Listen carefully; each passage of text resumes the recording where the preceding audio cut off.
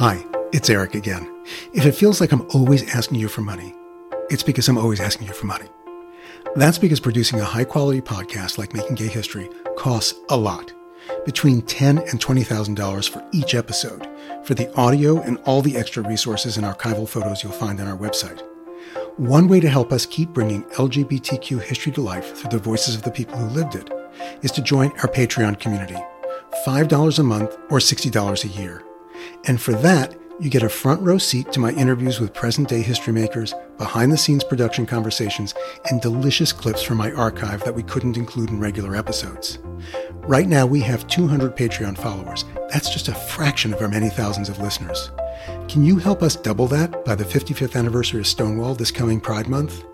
We can't do what we do without all our supporters. And if you aren't one already, I hope you will be soon. Or, if you are already, get one of your friends to sign up to join our Patreon community at patreon.com/makinggayhistory. That's patreon.com/makinggayhistory. Or just go to makinggayhistory.com and hit the Patreon subscription button on our homepage. Thanks so much. Now, on to the episode you've chosen to hear.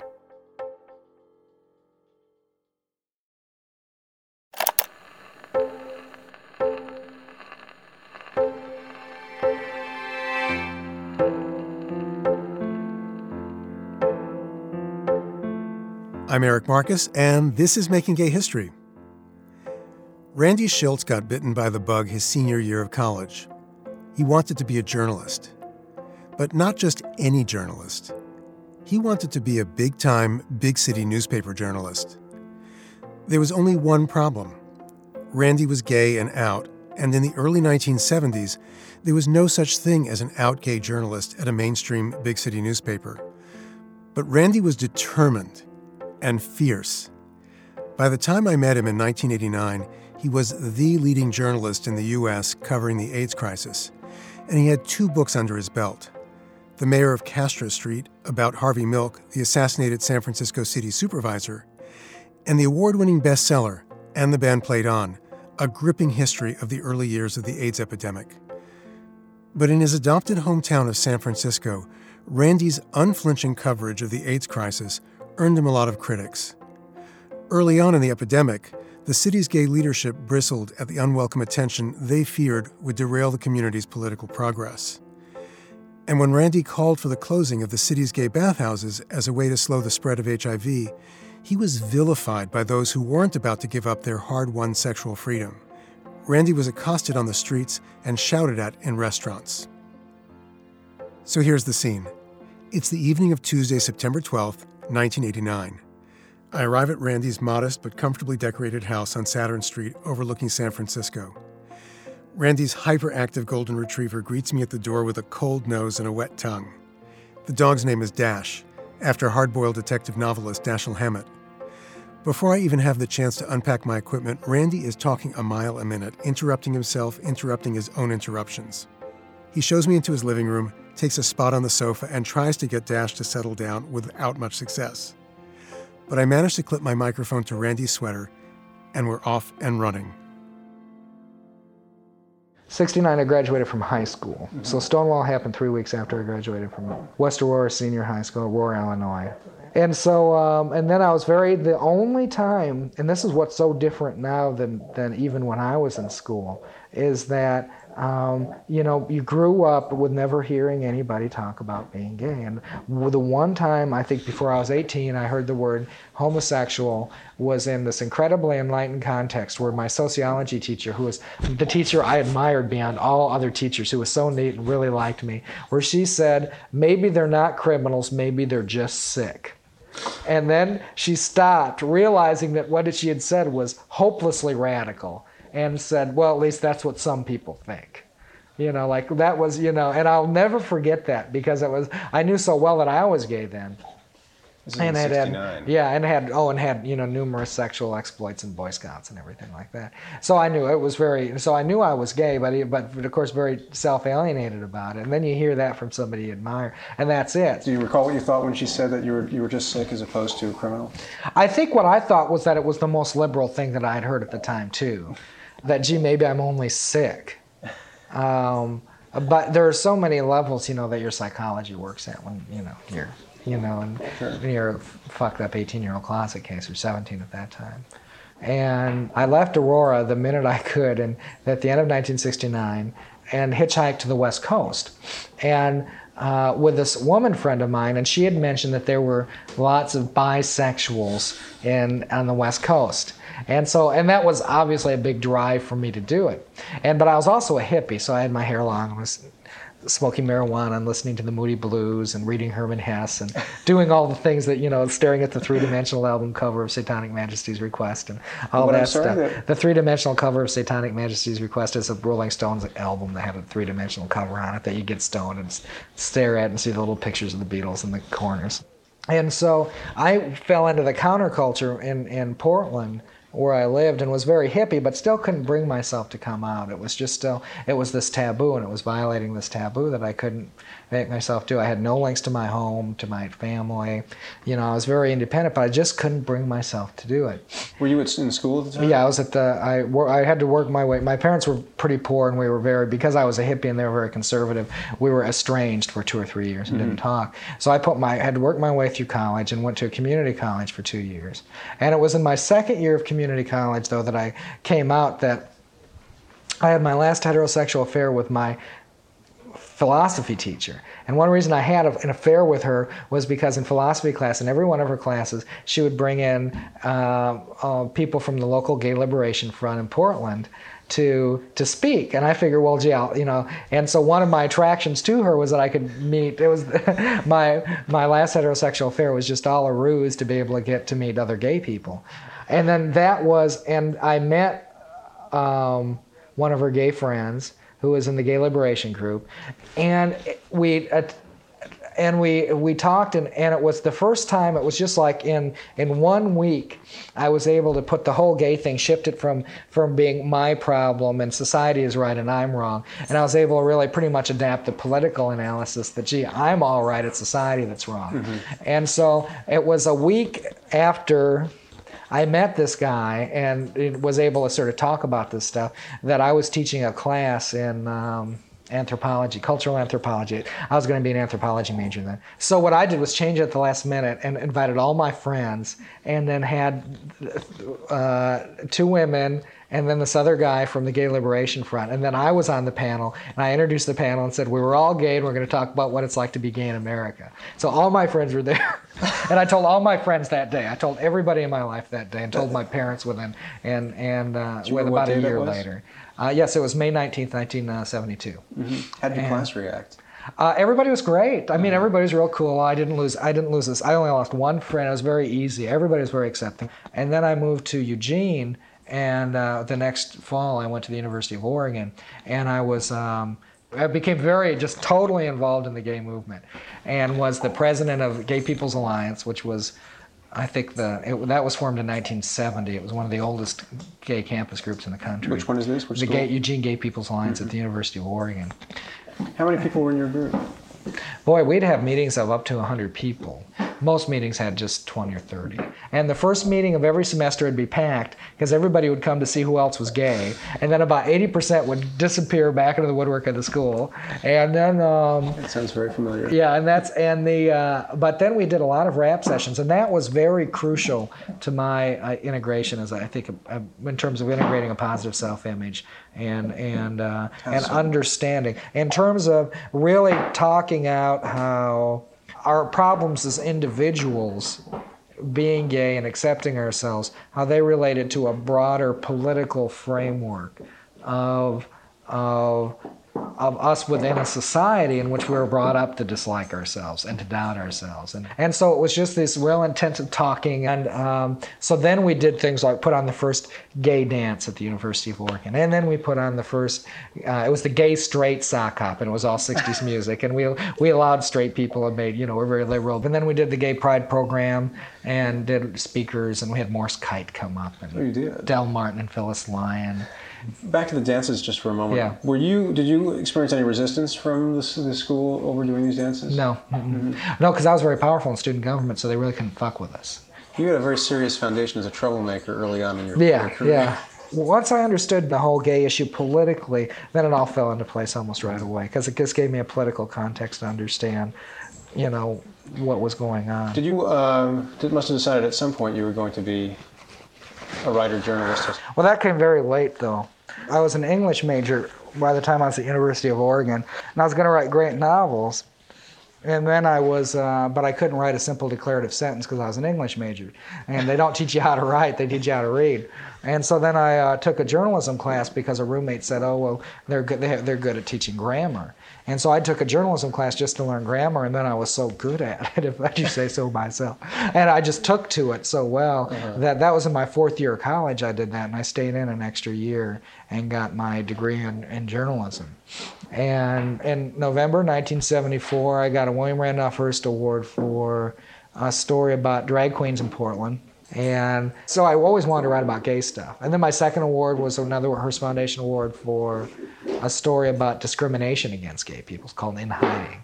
It's a very dramatic story where I interviewed all kinds of closet cases and, prominent people who, had to conceal who they were. In Portland?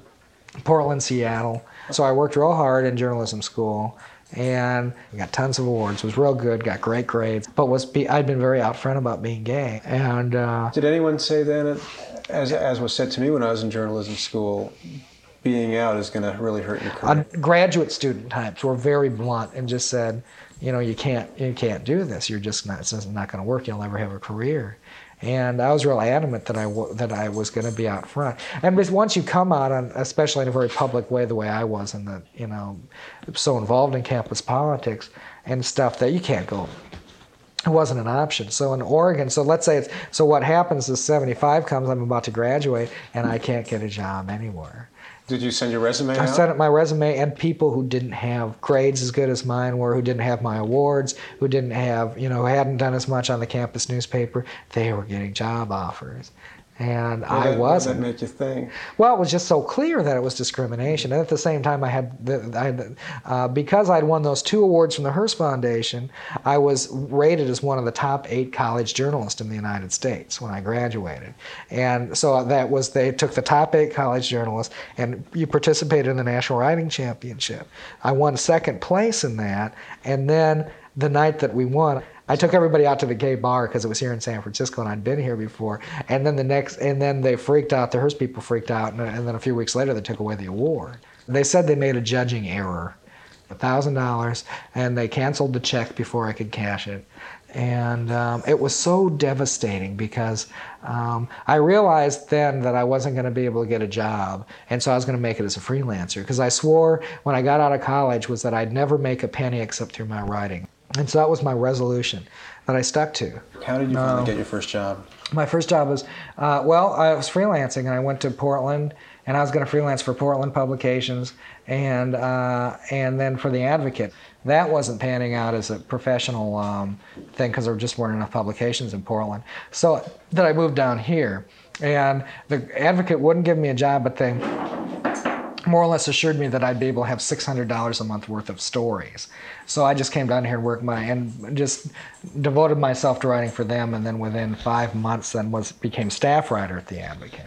That was hired there in April of 1976, and then got to cover gay stuff, which was fun. I thought it was lots of fun. I always wanted to work in the mainstream media, but I was covering stuff that I liked, and it was a great training ground. Did it make you crazy, though, that here you were, one of the 8 top journalists of in the United States? And I was writing for this publication that had all these dirty classified ads in it that I couldn't send the publication to my parents that I worked for because it was all filled up with gay white men want somebody to piss on, And it was so embarrassing, because it was, sometimes I go back and read little diary fragments I wrote back then.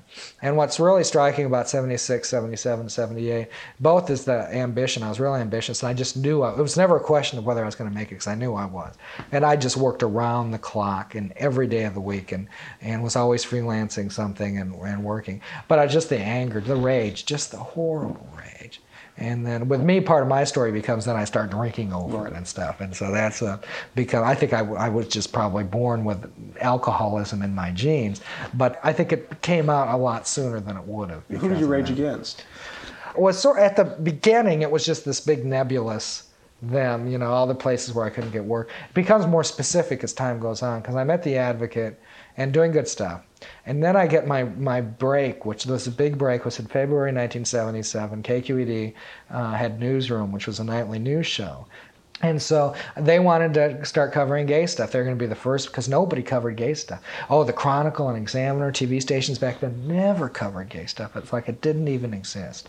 So they were going to be the first people to do this. And so they wanted somebody who was openly gay to do it, somebody who they could say in a press release was gay, because they knew that'd be good press. So anyway, so I got it. Even though I wasn't that, I had a horrible voice. I'm not really meant for TV. But the... You must have been thrilled. Oh, it was just the thing. I had arrived. The St. Paul Pioneer Dispatch, which won the Pulitzer for AIDS, a few years back, assholes. But they ran a thing, homo hired to be TV reporter. I probably still have that around somewhere. The ratings were miserable on the show, but strategically it became very good for my career because people into news read it. So all the editors and opinion leaders and, in the news business got a sense of me real quick. My first story was about Harvey Milk, February 1977, for a story about Harvey Milk in the District 5 race. I knew one thing about Harvey Milk, that he was just this great story. He was just going to be the best story, and because he was a character. He was a character, and he was going to win. And it was so, but also he articulated a vision. He was an idealist. He was a visionary in the true sense of the word. And then the Castro Street was so fucking exciting. I mean, it was just so exciting to be gay and be on Castro Street. It was just neat. Because we were going to create a new world. The new way of being gay was coming from Castro Street. So what was the new way to be gay? The new way of being open about being gay, of not having to be hiding, of being powerful, asserting your power. When gangs came in to beat us up, we organized our own street patrols, and that kind of responding, not being the sissies anymore. It was so different, and being butch, and being, the whole thing of totally recasting what being gay meant in America. And we were doing it on Castro Street, and the rest, and in the gay world, everybody else in the world was following us. We created it. We were the Mecca. And so it was so heady. And it was a great time to be a journalist, because you knew that I knew I was writing about, and this gets back to my anger, that I knew this was so fucking important. And nobody was covering it. They'd cover the news stuff about, Harvey getting elected and stuff. And that's because once I'd been at the TV station for a while, it was clear, everybody said I was a great reporter, and then, because I come from a print background, so I did intelligent things. You knew what a story was. Yeah, exactly. And it was it wasn't like a TV guy. And so and that was then the rage, because then I couldn't get a job. So I applied at the Chronicle and at the Examiner and everywhere. Nobody would hire me. I really wanted to write for the Chronicle. I really wanted to be in the mainstream and be back in print. And then I started applying at TV stations. This was in 1978. My break came in commercial TV the week after the riot happened, after the Dan White trial. And everybody realized they needed somebody to explain this. So KTVU Channel 2 let me start freelancing for them. And I freelanced for them for about a year. Until a magazine that was a short-lived magazine here called Boulevards Magazine had the 10 most eligible gay bachelors in San Francisco. It was in May of 1980, and that was the number 2 after Armistead Maupin.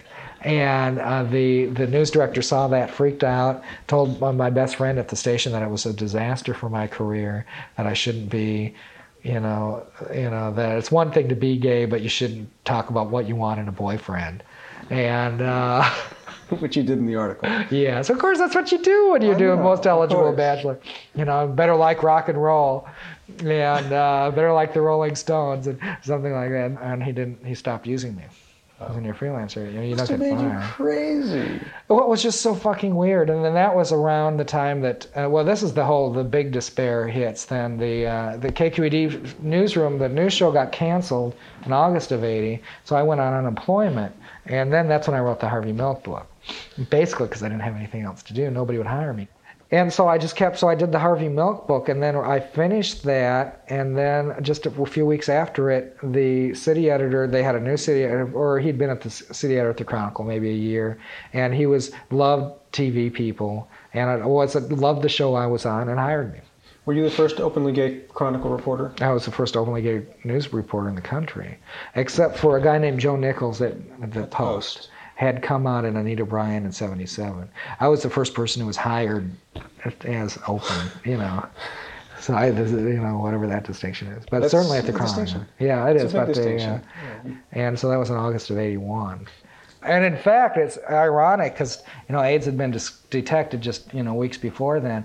But I didn't start doing major stories. The big story that started everything, and it was in March of '83, and I talk about it in my book. That story where there's the study about 1 in 300 gay men in the Castro had been diagnosed with AIDS by then. Well, this is when everybody thought it was media hype and it wasn't real. And 1 in 300, now it's 1 in 10 have been diagnosed with AIDS. But then that was so shocking, I thought it was real important. And then I found out that all these gay leaders had this study for 2 months and hadn't done anything with it, hadn't done anything to tell people about it. Oh, we'll release it through appropriate channels, which meant, the gay press, or they have to have another meeting to decide about it. And and everybody's out there getting fucked in the bathhouses every weekend and thinking that AIDS is media hype, and they weren't releasing this information. So I wrote it up, and when I was writing that story, I had the president of the Alice Toklas Democratic Club called me up and said, if I print that story, they'll put barbed wire around the Castro. People called up my book publisher. Somebody called my editor at St. Martin's, Michael Dennedy, and had Michael Dennedy call me in San Francisco to try to talk me out of doing the story. And I mean, did nothing but answer phone calls all day from people, gay political leaders, trying to get me not to do that story. What'd you tell them? I just told them I don't get paid to not write news stories. To me it was just so obviously the news value was there. And just their way, and it was, it just made me so mad, And you see, and that's the thing is because, if I had been serving what was then perceived as the political interest of the gay community, I would not have written about AIDS in 1983. But from a journalistic point of view, it was so obviously a story. So that started it. And then within a couple months of that, there was the first bathhouse thing, which was the gay leaders had a meeting with bathhouse owners and asked them to put up posters warning people about AIDS. And the bathhouse owners refused. And just said, they walked out of the meeting. They said, we're not going to put up, what you're blaming us for AIDS. We're not going to do it. I mean, this is really, and so I heard about the meeting. And again, they didn't want the story. People heard I was going to do a story. Oh, don't do this. You can't even talk about the bathhouse. So I just did a story. And at the beginning, I wasn't for closing the bathhouses. But I just thought it was an issue that you couldn't talk about this disease and not talk about bathhouses. I used to go there. I know what happened. And I worked in the bathhouses one of my summers in college in Portland. I mentioned to a few people along the way that I would be interviewing you for this book. People have very strong feelings about you. Yeah. Why? Well, it's funny because people say, "Oh, you must like controversy," and I hate it. I'm very sensitive, and my feelings get very easily hurt, and so they're hurt a lot.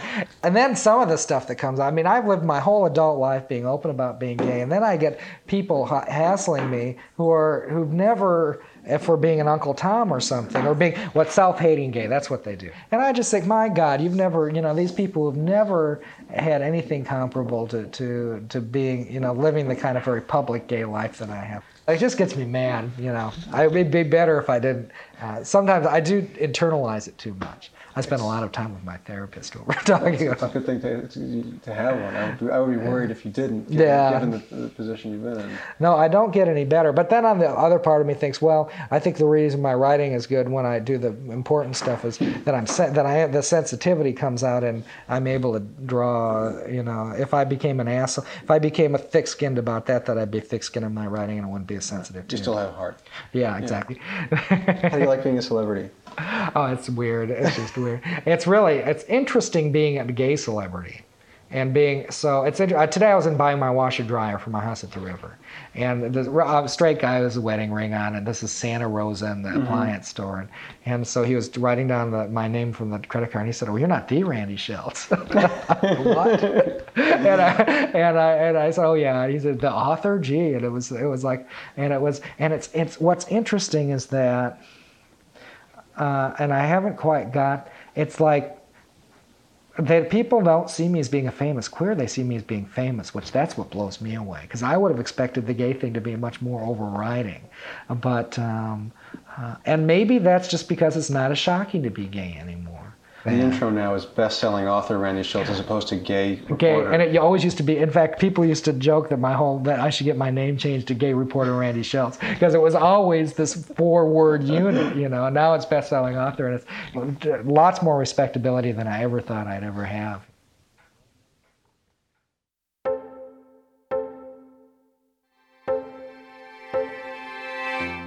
By the time I left Randy's house, I was spent. He was intense. But I also had a new friend and mentor. Randy encouraged me to call whenever I needed help, and I did several times when I hit a wall with my book and needed a pep talk. Randy was also generous with his research and shared with me a big box filled with FBI documents that he'd secured through the Freedom of Information Act. One of those documents corroborated Frank Kammeny's story about the FBI showing up at the 1961 organizational meeting for the Mattachine Society of Washington, D.C. It was all spelled out in the report in black and white. What Randy didn't share was that he was HIV positive by then. He'd found out in 1985, but he waited more than 7 years after a collapsed lung landed him in the hospital to share his AIDS diagnosis with the world. According to the Los Angeles Times, Randy kept his diagnosis secret for fear it would detract from his role as a reporter on AIDS issues. He said, "Every gay writer who tests positive ends up being an AIDS activist. I wanted to keep on being a reporter." I remember wondering at the time about Randy's decision to keep his diagnosis under wraps and feeling troubled by how defensive his explanation was. What was much more troubling was a made-up key protagonist in And the Band Played On. The person was real. He was a French-Canadian flight attendant by the name of Gaetan Dugas. But Gaetan's role as Patient Zero, as Randy characterized him, an HIV superspreader who traveled the U.S. like a typhoid Mary Johnny Appleseed, was false. A recent documentary called Killing Patient Zero examines the story in sad detail. It was explosive publicity about Patient Zero that helped propel Randy's book onto bestseller lists. I can only speculate that Randy's profound wish for success and fame undermined his better journalistic instincts. Randy Shilts died from complications of AIDS on February 17, 1994. He was 42 and survived by his partner, Barry Barbieri. Randy's memorial service program included a final message to his critics, a quote from a letter Randy wrote to The Advocate magazine a month before he died that read, "And while we're talking conclusions, hopefully, history will record that I was a hell of a nice guy and that the people who have criticized me are a bunch of fools and bimbos." Randy was indeed a hell of a nice guy, at least to me. The rest is complicated. Many thanks to everyone who makes Making Gay history, including story editor Inga Dataya, associate producer Ali Lemer, audio engineer Catherine Cook, researcher Brian Faree, photo editor Michael Green, and our social media producers Christiana Pena and Nick Porter. Special thanks to our founding editor and producer Sarah Birmingham and our founding production partner Jenna Weiss Berman. Our theme music was composed by Fritz Myers. Thank you to the New York Public Library's Manuscripts and Archives Division for their assistance, and thank you to Con Edison for their generous support of our education work. Season 10 of this podcast has been made possible with funding from the Jonathan Logan Family Foundation, the Calamus Foundation, the Kipper Family Foundation, Christopher Street Financial, Mary Cadigan and Lee Wilson, Brian, Christine, and Alex White, and scores of other individual supporters. Head to makinggayhistory.com where you'll find all our previous episodes, archival photos, full transcripts, and additional information on each of the people and stories we feature. And to keep up with what we're doing, sign up for our newsletter on our website and follow us on Facebook, Twitter, and Instagram. And please keep those 5-star iTunes ratings coming so more people can discover our proud history through the voices of the people who lived it. I'm Eric Marcus. So long, and until next time.